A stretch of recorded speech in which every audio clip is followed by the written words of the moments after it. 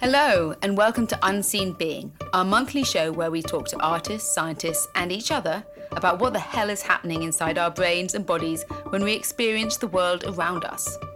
We explore some of the intangible and overlooked experiences that contribute to the way we feel. What happens at the center of our experiences when we listen to music, walk in nature, sit on our phones, make morning coffees, zone out and get into the flow, or simply dance around the room. All of these tiny micro-experiences contribute to the way we feel, act, and behave. So in this podcast, we take you on a mini journey of self-discovery, exploration, and feed your curiosity about some of the most overlooked yet instrumental elements that contribute to your well-being. Consider this an audio handbook curated by artists, scientists, philosophers, and technologists, a critical guide to understanding the well-being of experience in the current age. We bring you the latest in scientific discoveries, but cut the academic jargon and help enhance your understanding of the way everyday experiences impact you, and potentially an understanding of some of the tiny changes you can make to improve the way you feel. We are Robin and Catherine, and together we're the founders of Kinder Studios, a creative science studio that explores the aesthetics of human experience. We look at the neuroscience of art's impact on well-being and human connection, and believe that connection to self, others, and the environment is fundamental to human experience.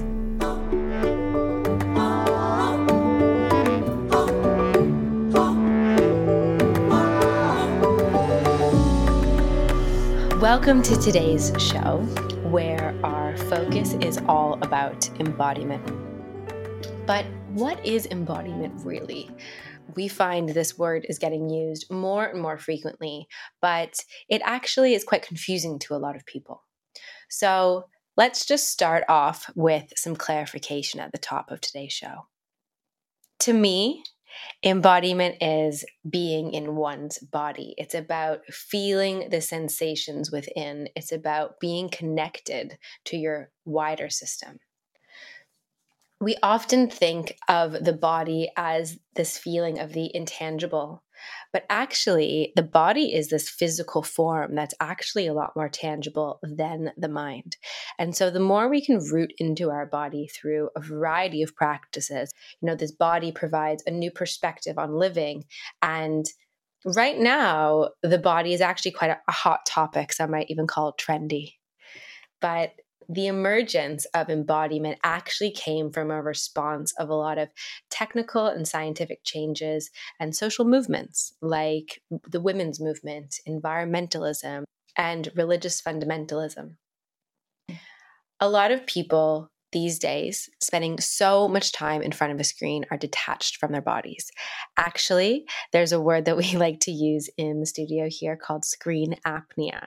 It's when we spend so much time in front of our screens, we actually disconnect from our bodies and actually stop breathing for brief moments of time, as if people with sleep apnea would do. So it's really important for us to step back into our body. So today we're going to be exploring some of the ways to do so and some of the ways you may have not thought of before. It's not all just about movement and dance. There are so many ways of doing that. It's tapping into body parts, even as simple as just moving your finger, and noticing what that finger feels like, or just even noticing maybe your jaw is tight. It's about being in presence with yourself and really understanding what's going on in your own system. And to me, that's really what I think about when I think about embodiment. What does embodiment mean to you, Catherine? It's a good question, because it's something that actually really used to confuse me, mainly because I grew up in an environment and a place where it was all about the mind. And in a way, I wasn't even aware I had a body. So I was really interested when science started to come up with this term, embodiment and embodied cognition. And that's this theory that actually many features of cognition or of our mind, whether human or otherwise, are shaped by aspects of the entire body. And actually, if you think about it, that kind of does make sense, right? Because there is definitely something going on in our heads informed by our body. Like, how many times do we say something doesn't feel right, or we have a bad feeling about something? We don't say that doesn't think right, do we? You know, our body is the interface with which we navigate the world, and the brain interprets that. And think about, for example, when you are unsure about something, you actually feel queasy. They've done this interesting study to show that when you have ginger, and ginger stops you feeling nauseous, that if you're disgusted by something, if you've just eaten a ginger tablet, which will stop feeling nausea, you don't think that you're so disgusted by something because you don't have that feeling of queasiness. You know, it's a really interesting way of looking at how we interpret the world. You know, I was very mind strong, and it was at drama school exploring physical theatre that I really had to explore this idea of presence. And it's an interesting idea. When we talk about being present, are we referring to being in our bodies, or does presence exist in the mind as well? I think it's an interesting question to say, does presence only exist when you're embodied? And I think ultimately the head just gets in the way a lot of the time because there's so much mental chatter that it actually becomes hard to listen to anything else, including your body. And I think often the easiest way to get into a state of presence is through the body. So, you know, have you ever had an experience where, you know, you didn't realize till after it was done that you weren't actually thinking about anything, you know, when you were doing it? And maybe sometimes people would call that a flow state. It's about being aware. And I guess ultimately the goal here is to be able to have presence in both the body and mind. And I think that's really what embodiment means today. But we spoke with some amazing guests today about this topic who provided some really broad perspectives. So let's introduce a couple of them to you now. Jane Peake is a dance practitioner working at King's College, who most recently has been supporting creative research methods and creative teaching to better support health and well-being, especially with all of the students now sitting in front of screens all day. And we also have Leanne Hammercott. So she's head of cultural programming at King's College London with a background in dance, body and technology. And she works with the incredible organisation Body Data Space, who explore how data and space interact with art and design. And they create those connections between performance, virtual worlds and media technologies, which is really interesting because we're talking about embodiment, but as we become more digital, what's happening to our sense of embodiment? And this is what Leanne explores, placing the body at the centre of the digital interaction. So we asked what embodiment meant to them. Yes, so hi, I'm Leanne Hammercott. Yeah, so I guess from my understanding of embodiment, essentially that we're using our own bodies to understand our experiences and our emotional experiences of the world around us, that the body and mind are not only connected, but that the body influences the mind and vice versa, that we store memories and emotions, feelings, experiences within our bodies. And I think as humans, we all connect differently with how to achieve embodiment. So for me, that might be going and doing a dance class or some dancing and some breath work. Whereas for others, it's maybe it's your relationship with yourself and others, or sort of spiritual connections and beliefs. But essentially sort of using sensations of our bodies to develop awareness, be present, find balance, feel connected, feel love and be empowered. So I'm Jane Peake. Yeah, so similar to Leanne really, I think it's letting myself feel rather than think first, and let the experience lead, and almost try really hard actually not to be in my head, and to feel what's going on, not only in my emotions, but physically, what I sense, the breath. I think a key element of me being embodied has come through the practice of contact improvisation, which is a very specific practice which teaches not only for you to be centered and grounded and be aware of yourself, but also then how you then place yourself and position yourself in relationship to other people. And so I think for me, embodiment is also about how we place and position ourselves with other people. And for me, I have a sense of myself in context with others. And for me, it's very much about that relationship, not only me on my own, but how then I respond to other people. So, for those who don't know, as Jane was discussing, contact improv is a movement-based practice that involves exploring your body in relationship to others, using things like touch, sharing weight, and movement awareness. It really takes a complete presence with another person. And it's really interesting to regard embodiment from this relational view with other people. So, we'll talk about that more later in the show. But for now, let's kind of go back to the basics of the body. You know, we move through the world with our bodies every day. As humans, we're these sensorial beings. You know, all of our senses are through our body part. But ultimately, the brain is trapped behind the skull. You know, the brain doesn't engage in the world around us. It actually receives messages from the body. So we make all these decisions based on our head, but we discount the role the body takes in literally absorbing all of the information we have coming around us at all times. You know, we even know this, that, for example, in multisensory learning environments that tap into more than one sense at a time, that gets us into our bodies, whether we know it's happening or not, are a lot more impactful in kind of learning and comprehension of new ideas and systems. And ultimately, we need to really remember that the body and the brain are one connected system. They're constantly communicating with one another. So ultimately, the brain receives messages from the sensorial world around us through our body, you know, through the spinal cord and the nervous system. And this connects to our brainstem and our midbrain, the parts of our brain that are much more primal in their evolutionary nature than, for example, the prefrontal cortex, which is all about thinking, cognition, comprehension. That's a relatively more recent part of our evolutionary history. So the body is, you know, this really primal nature of being. And let's just not discount the intelligence that it holds and the role that it plays at actually bringing messages back up to our brain in the circular system and the way it works.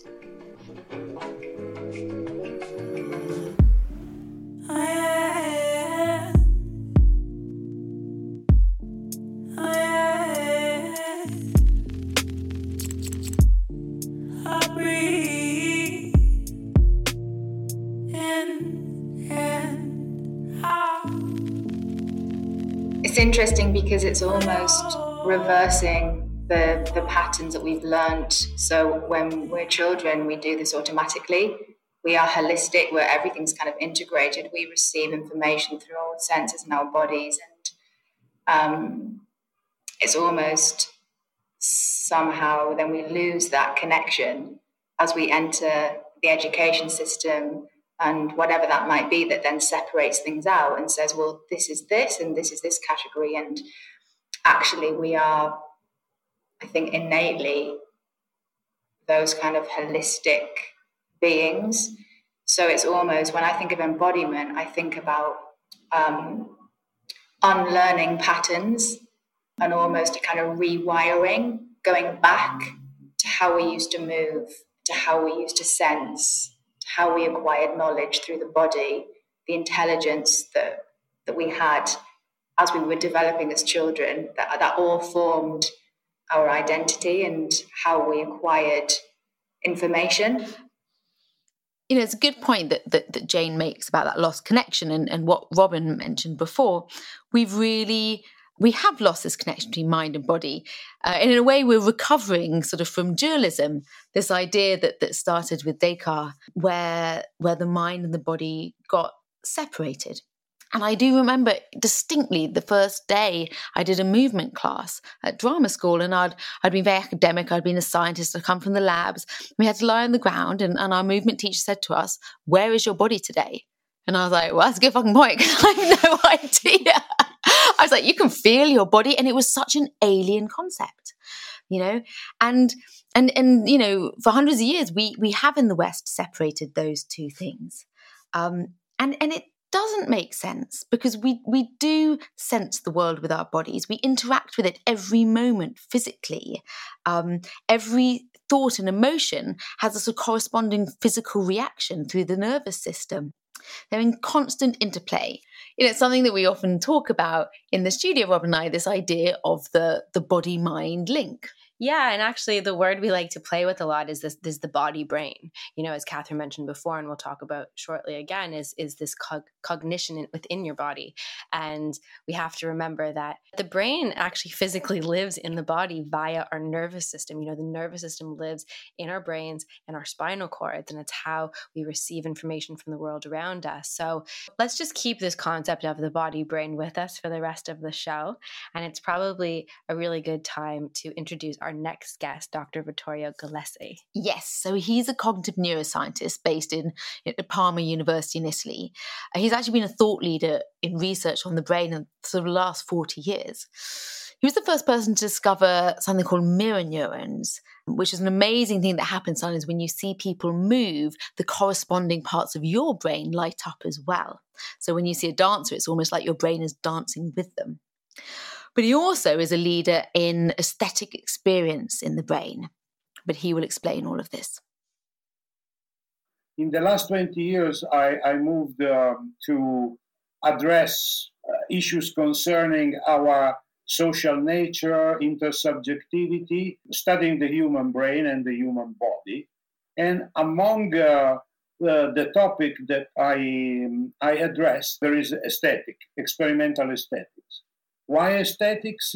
Because if the goal of cognitive neuroscience is to shed light from its own particular vantage point on what does it mean to be a human being, I think that meaning-making, cultural artifacts, what we now designate as art, creativity, are the trademark of our species, and therefore it is not only legitimate as an object of study for neuroscience, but I think neuroscience must address those issues. We learned that it is impossible to come to terms with our nature if you leave the body out of your idea about what does it mean to, for example, to create art. So the body is essential for the possibility to experience anything. But at the same time, the aesthetic discourse is mainly, if not entirely, logocentric. So language, thought, cognition is the key player in aesthetic discourse. So emotions, the body are peripheral or totally irrelevant. It's a good point that Gallesi brings up about sort of language and the place of language in all of this. Now, of course, there's things that we can't explain, the limitations of language, but we intuitively feel. And of course, within different cultures, there are different words for things around the body which don't translate as well. But we do use language as a way of describing things that happen sort of physically, or use metaphors of the body to describe things around us. We subconsciously use all these metaphors about the body to sort of how we think and feel our way through the world. As Chomsky points out, in fact, the human body has been a persistent and prominent source of metaphors for social and political relations throughout human history. Various parts of the body have conveniently represented sort of different social functions. I mean, for example, we refer to things like the head of state. Or even something like I'm in over my head, or I'm up to my eyeballs in something. None of us realize that this is actually embedded in so much of our language structure for all of this time. Or when you feel, when you say I'm heartbroken, like these are all things that we intuitively say, but I don't know if we actually have really thought about before how this is really the foundation of where embodied cognition started from. Yeah, absolutely. And it shows, that's it evolved at the same time we evolved, and the same time we evolved language, and like we said, this Descartesian sort of split is something that's relatively recent, the last couple of 100 years. We see it as well in the way we use our body. Think about all the rituals around bodies. So handshakes, for example, or salutes as a way of showing respect and power.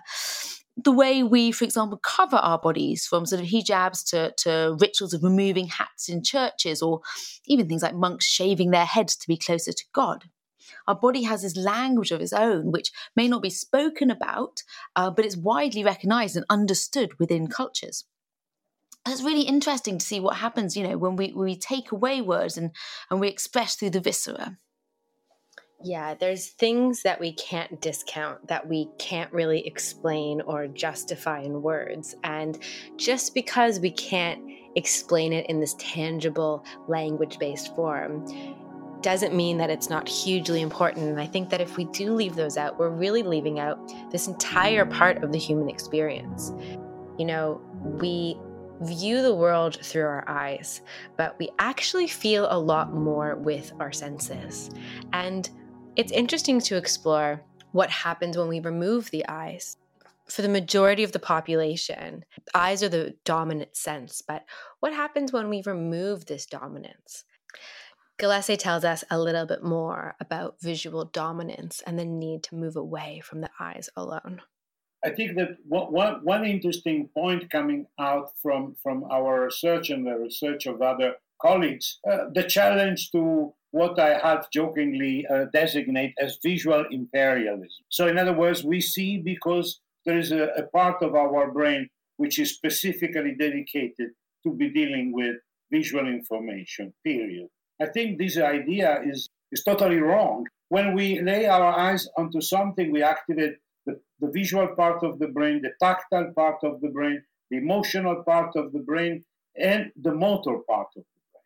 So if I behold the slashes on a canvas made in the 50s of last century by an artist named Lucio Fontana, I not only activate the visual part of my brain, but even if in the absence of any overt movement on the side of the beholder, in his brain there is a motor simulation of the gesture that produced those cuts in the canvas. So as Gillespie explained, there's a lot more happening beyond our eyes when we see.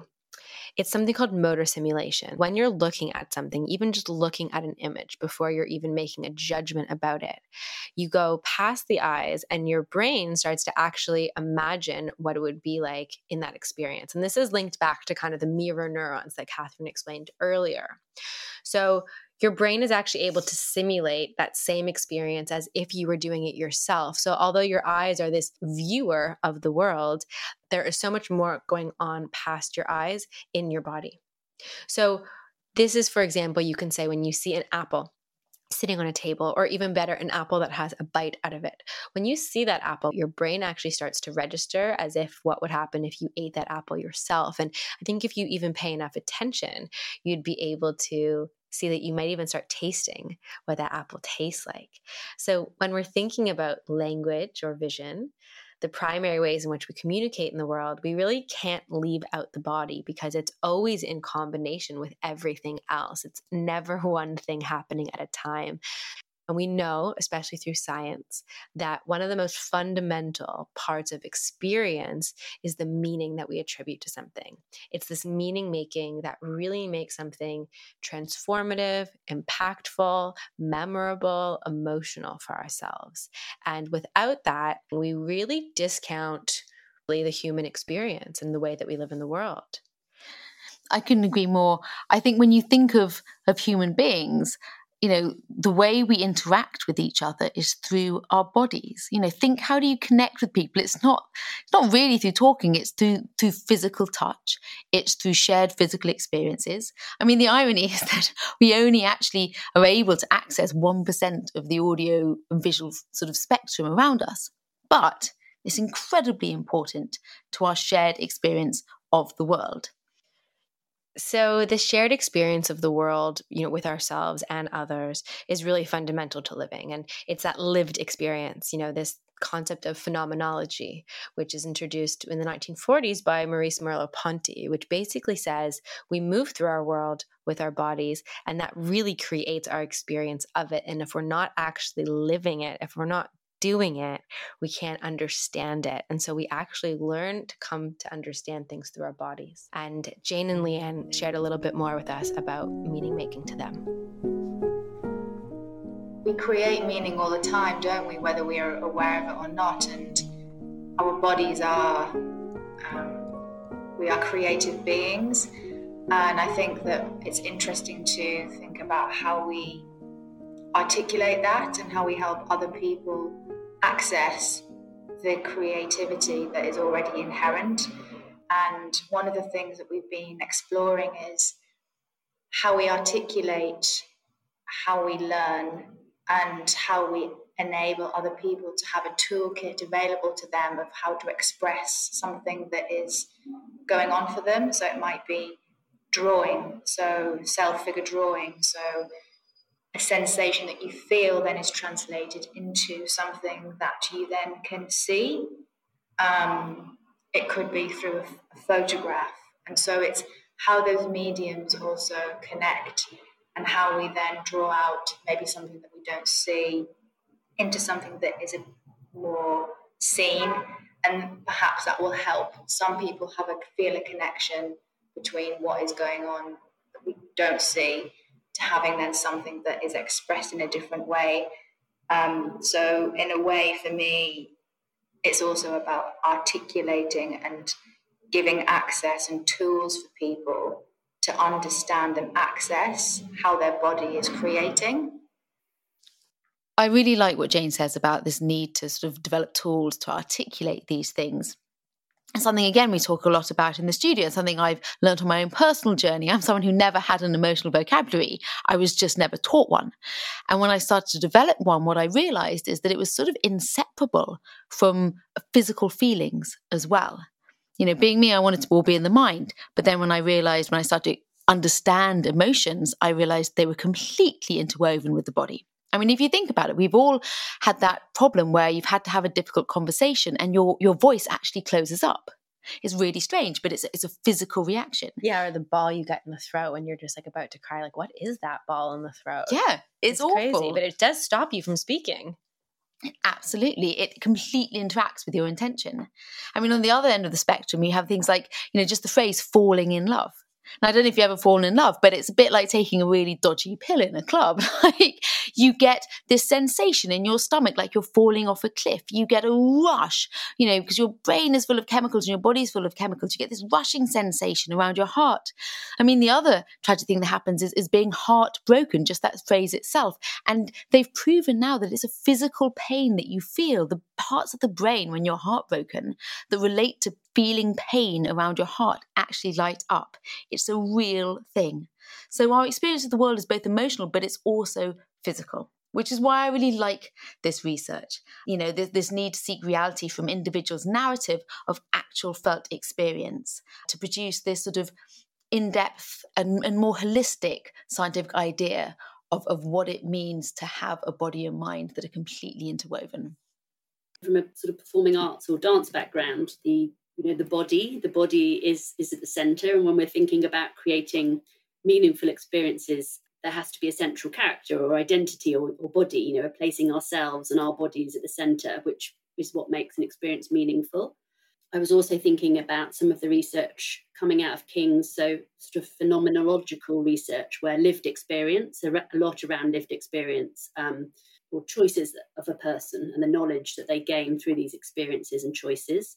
King's is very much looking at that, sort of how can we help patients communicate their lived experience through the arts, for example, and how artists and scientists and clinicians are therefore then learning better understanding through that of some of the meanings of that. So I think that whole area of the lived experience is really, really key. You know, she's exactly right. That lived experience is really, really key because there has in the past been a divide between science, the lived experience, and the studying of the human condition, which is crazy, really, because lab work, absolutely, and lab experiments are great and really important to work out the mechanisms of how things work in the brain, but it can be dangerously reductive. You know, if you think about it, you know, otherwise, if you just study humans in lab experiments, it's like studying an animal in a zoo. You need to understand how they interact and how they experience the world in the real world. And this is what we do at Kinder Studios, actually, and what Gillespie is doing in a lot of his work. Yeah, it's about the intersection of the evidence-based science and the felt experience, because obviously we know that science can only go so far, because ultimately it's through the body, it's through this experience that we receive messages and create that meaning we spoke of before. And the more you can really start to listen to the messages that we get, you know, it's this innate knowing that sometimes, as we said before, you can't explain in words, but it's a feeling, it's a sensation emotion. You know, everybody has had the sensation of being nervous. Your heart might start racing, and then that tells your brain that you might be nervous, or you might be anxious, or you might be excited. Emotions are actually produced in our bodies first, and then they translate into a feeling. That's our perception of that emotion. And that perception, that feeling is all based on our past experiences. So if you're going to be having if you have a fast heartbeat, and previously every time you've had a fast heartbeat, it means you're anxious, then your brain will probably see that as anxiety.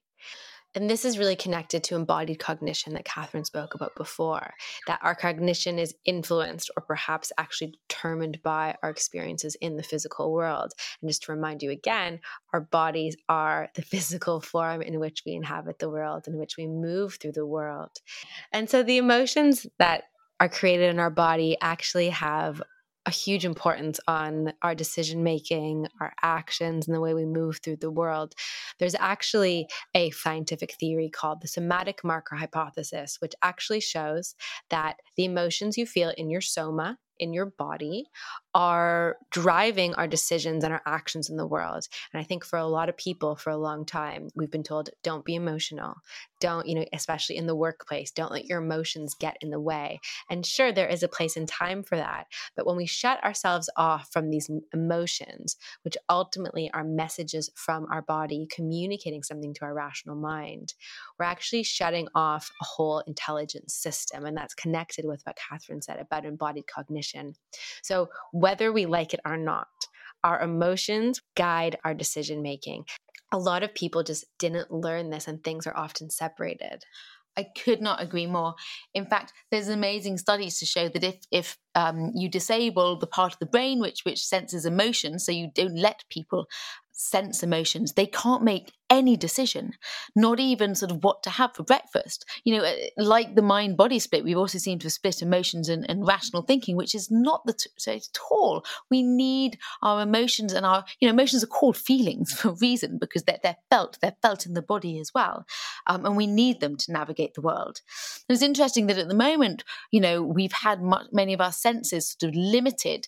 Someone pointed out to us the other day, we've been living in a two-dimensional world during the pandemic, and we're about to go back into that multisensory world. And what always strikes me is that, we need to be more sure of our ability to navigate the world through our bodies rather than just our minds, because our body senses hundreds of thousands of bits of information, most of which don't get through to our conscious thought. We filter a lot of it out, but the body can still respond to it.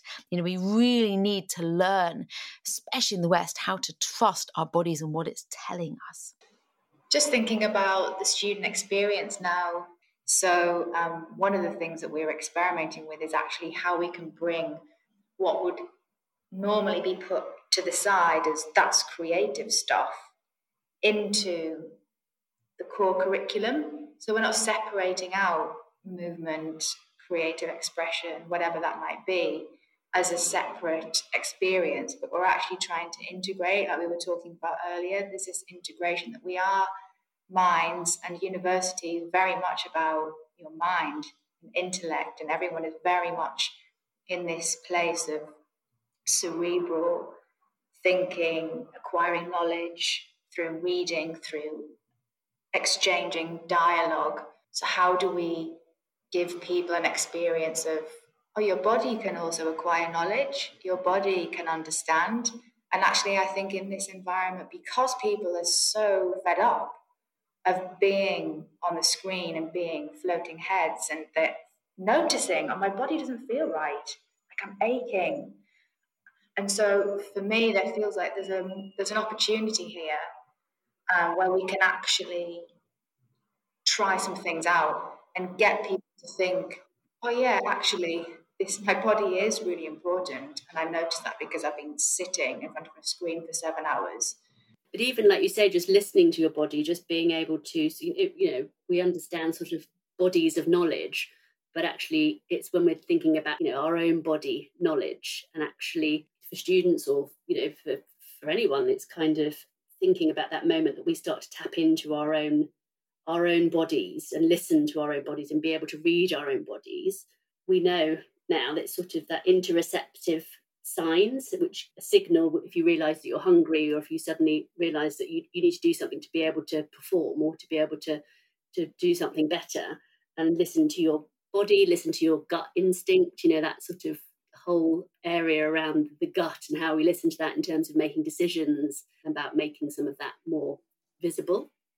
I absolutely love Leanne's comment, or phrase rather, of a body of knowledge. It goes back to what we were saying about those embodied metaphors that people use, but I never even thought about this one, a body of knowledge. So it's like, if perhaps some people haven't really understood this embodied cognition concept before, this is it. Your body is stored with so much knowledge, the accumulation of all of our experiences in the world that really form your decision-making and your actions. And this is really those gut instinct, those emotional aspects. And Jane mentioned also those interoceptive markers. And so interoception is a concept which we love at the Kinder Studios. So interoception is effectively all of your internal body sensations. We talk a lot about touch and taste and smell, and those are all kind of these external sensations. But internally, we can feel our heartbeat, we can feel our stomach gurgling, we can feel the fact that we have to pee, we can feel that we're sexually aroused, and all of these things are inside of our bodies. And so the more that we can actually connect to those internal sensations, the more we can just be embodied. You don't need to be moving to be embodied. It's about just being connected to what's happening inside. And actually, there's a lot of science that's beginning to show that the more interoceptively aware you are of yourself, the more actually you can tap into others. And I love this word. So this actually comes from a German word pronounced Einfühlung. I've never known how to pronounce it before. I have the phonetics in front of me at the moment to make it not screw up. But it means in feeling or feeling into. And so imagine you might be at an art gallery and you can really feel into the painting. That is that experience, or the ability to feel into the person beside you or another person in the room. That is all a form of empathy. And so the more actually you can feel into your own self, the more you can feel into others, be more empathetic to them, and exist in new relational ways. Absolutely agree. And I'm glad you brought up empathy. It's something we've talked about before in previous shows, but it's really, really important, especially right now. And a lot of empathy, part of it is actually about the body and physical contact as well. One thing we're all lacking right now is human touch. And we know that when we touch someone, whether it's a handshake or a hug, you can produce chemicals in your body, things like oxytocin, which make you feel more connected. So touch is incredibly important in these interactions, as Jane discusses in a bit more detail with Contact Improv. I mean, I can talk about contact improvisation till the cows come home, because I actually think that this is one way that we can really understand ourselves in relation to other people, because it was really developed as a response to conflict.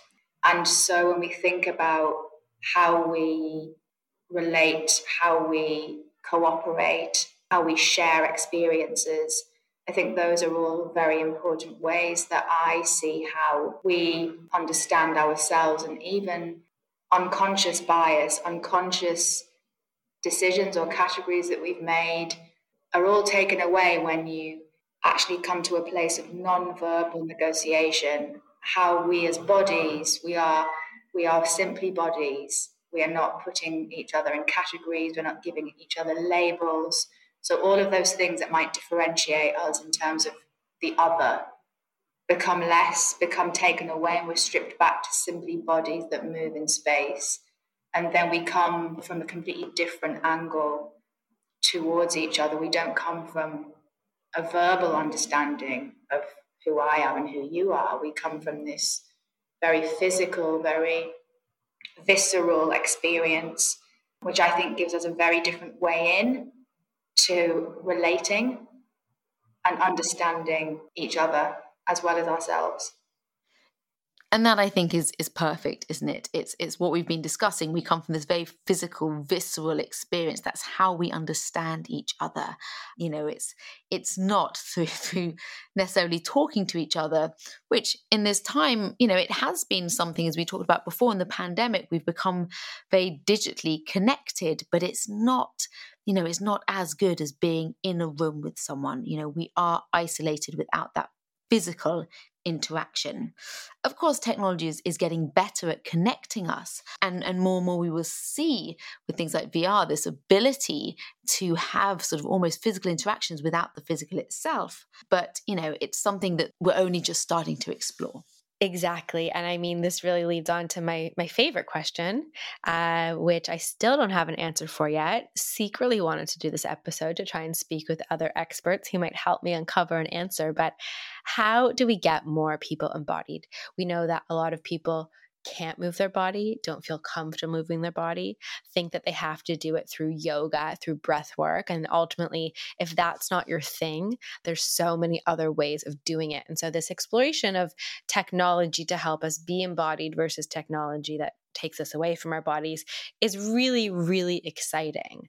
So, Catherine, you've had a lot of experience in this. And do you think these digital versions of embodied experiences through artworks, through immersive experience, can really help people to get embodied, oftentimes even without them even realizing it's happening in the first place? Yeah, absolutely. And I think, there's a real part for technology to play in this, whether it's, immersive experiences where, through the engagement and immersion you feel, you suddenly become very present and aware of your own body, to watching dancers themselves, or even VR experiences where you have to inhabit a different body. What amazes me is how readily our minds can adapt to that. If you put someone in a VR headset and you give them an avatar, a digital body that has a tail, within a matter of minutes, you become so used to that digital tail that as you move around, you will happily step over it without thinking. I wouldn't mind having a tail. I would love to have a tail.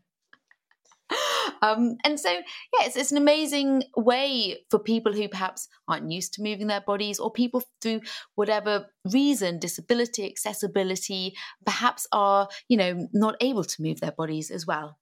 I think there's a huge, huge place for this. And Leanne and Nglesi walk us through a couple of examples. I think really important artists for me, thinking about this sort of interaction and touch area. So Thekla Shiphorst and Susan Cazell, who were doing a lot of work in the 90s, sort of researching physical and philosophical vocabularies emerging from convergence between dance and digital tech. And a piece I experienced actually was a piece by Thekla called Body Maps. And this was an installation, and I say this is created over 25 years ago now, but an interactive touch table where sensors were placed within the table which detected touch and pressure. Projected onto the table was an image of the artist and her son, and audiences were invited to make contact, to connect with the images, leaving a trace of their own hands and data behind. It was a very intimate experience and quite disturbing, I think, for lots of people, because it was very much that third space between what objectively you're seeing and then what subjectively you're feeling and how you experience that. Another installation, I think I mentioned a project called Whisper, and that was how we explore interaction with our own body data. So small sensors were placed within clothing, and the sensors were reading your own physiological data. So that was your heart rate and your breath data. And you were creating visualizations and sonifications. And the amazing thing with it actually was that you could also plug your sensors into somebody else's data. So between you could actually start to create these joint collective visualizations of your data. And I kind of look back and think, wow, for 25, 30 years ago, this stuff that was happening was incredible. And in some ways, we need to really keep some of those experiences at the fore. Well, I'm supervising a multidisciplinary project whose aim is to challenge fragility in old people. How? Through a combination of technology, dance, and aesthetics.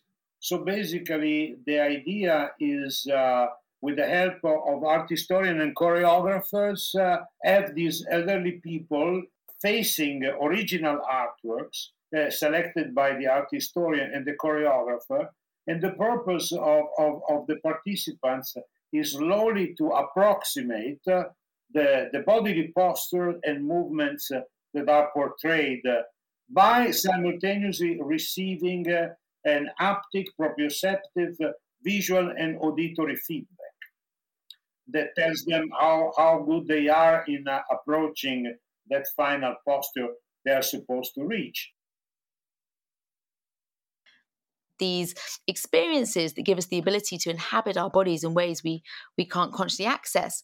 There's some incredible VR experiences out there, for example, Through the Eyes of the Animal by Marshmallow Laser Feast, where you inhabit the bodies of different animals in the forest. And through that, you actually start to create an empathy for the natural world and how sort of connected we all are.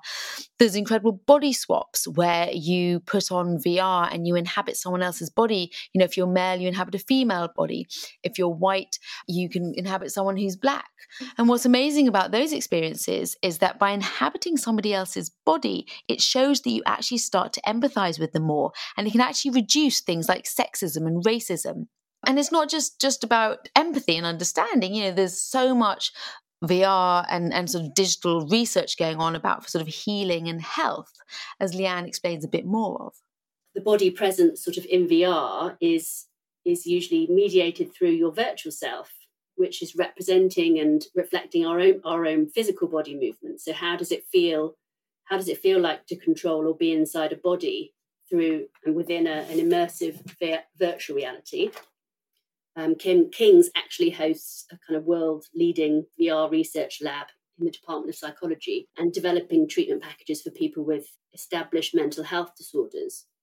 So looking very much at using VR to understand the mechanisms which play a role in the onset and maintenance, for example, of psychosis. Users and patients are actually entering scenarios of bringing those real-time life experiences into a lab environment. So participants would enter, for example, a virtual environment like a cafe populated by avatars who show behaviours which could be ambiguous. And any occurrence of a sort of paranoid behaviours or hallucinations triggered are assessed. Participants are also practicing new social skills within these kind of environments. So as I said earlier, how to get more people embodied is really close to our heart. Catherine has her own experience of, living in her mind as a scientist and inhabiting her body for the first time, quitting her PhD and moving to drama school in a sharp turn of events.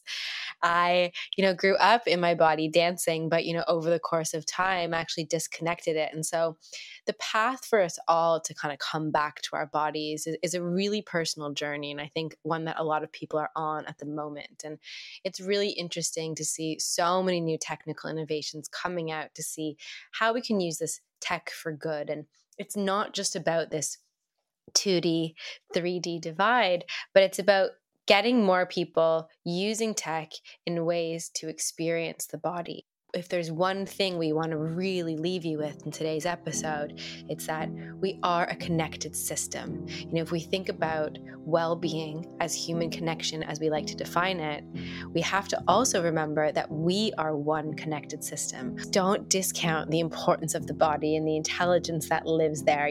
Over the course of our lives, we accumulate so much lived experience. And as Leanne said, this becomes our own body of knowledge through our own lives. And so it's really the sense of presence within your own body that can do wonders for you. And there's multiple ways of doing that. Simply just noticing your heartbeat, taking a minute to just see how fast it's beating. You don't need to move to be embodied. And so this active presence within yourself is something we'll talk about more next month in terms of digital presence and more things. But just remember, there's such small actions within your own body that can yield huge results for your own states of being.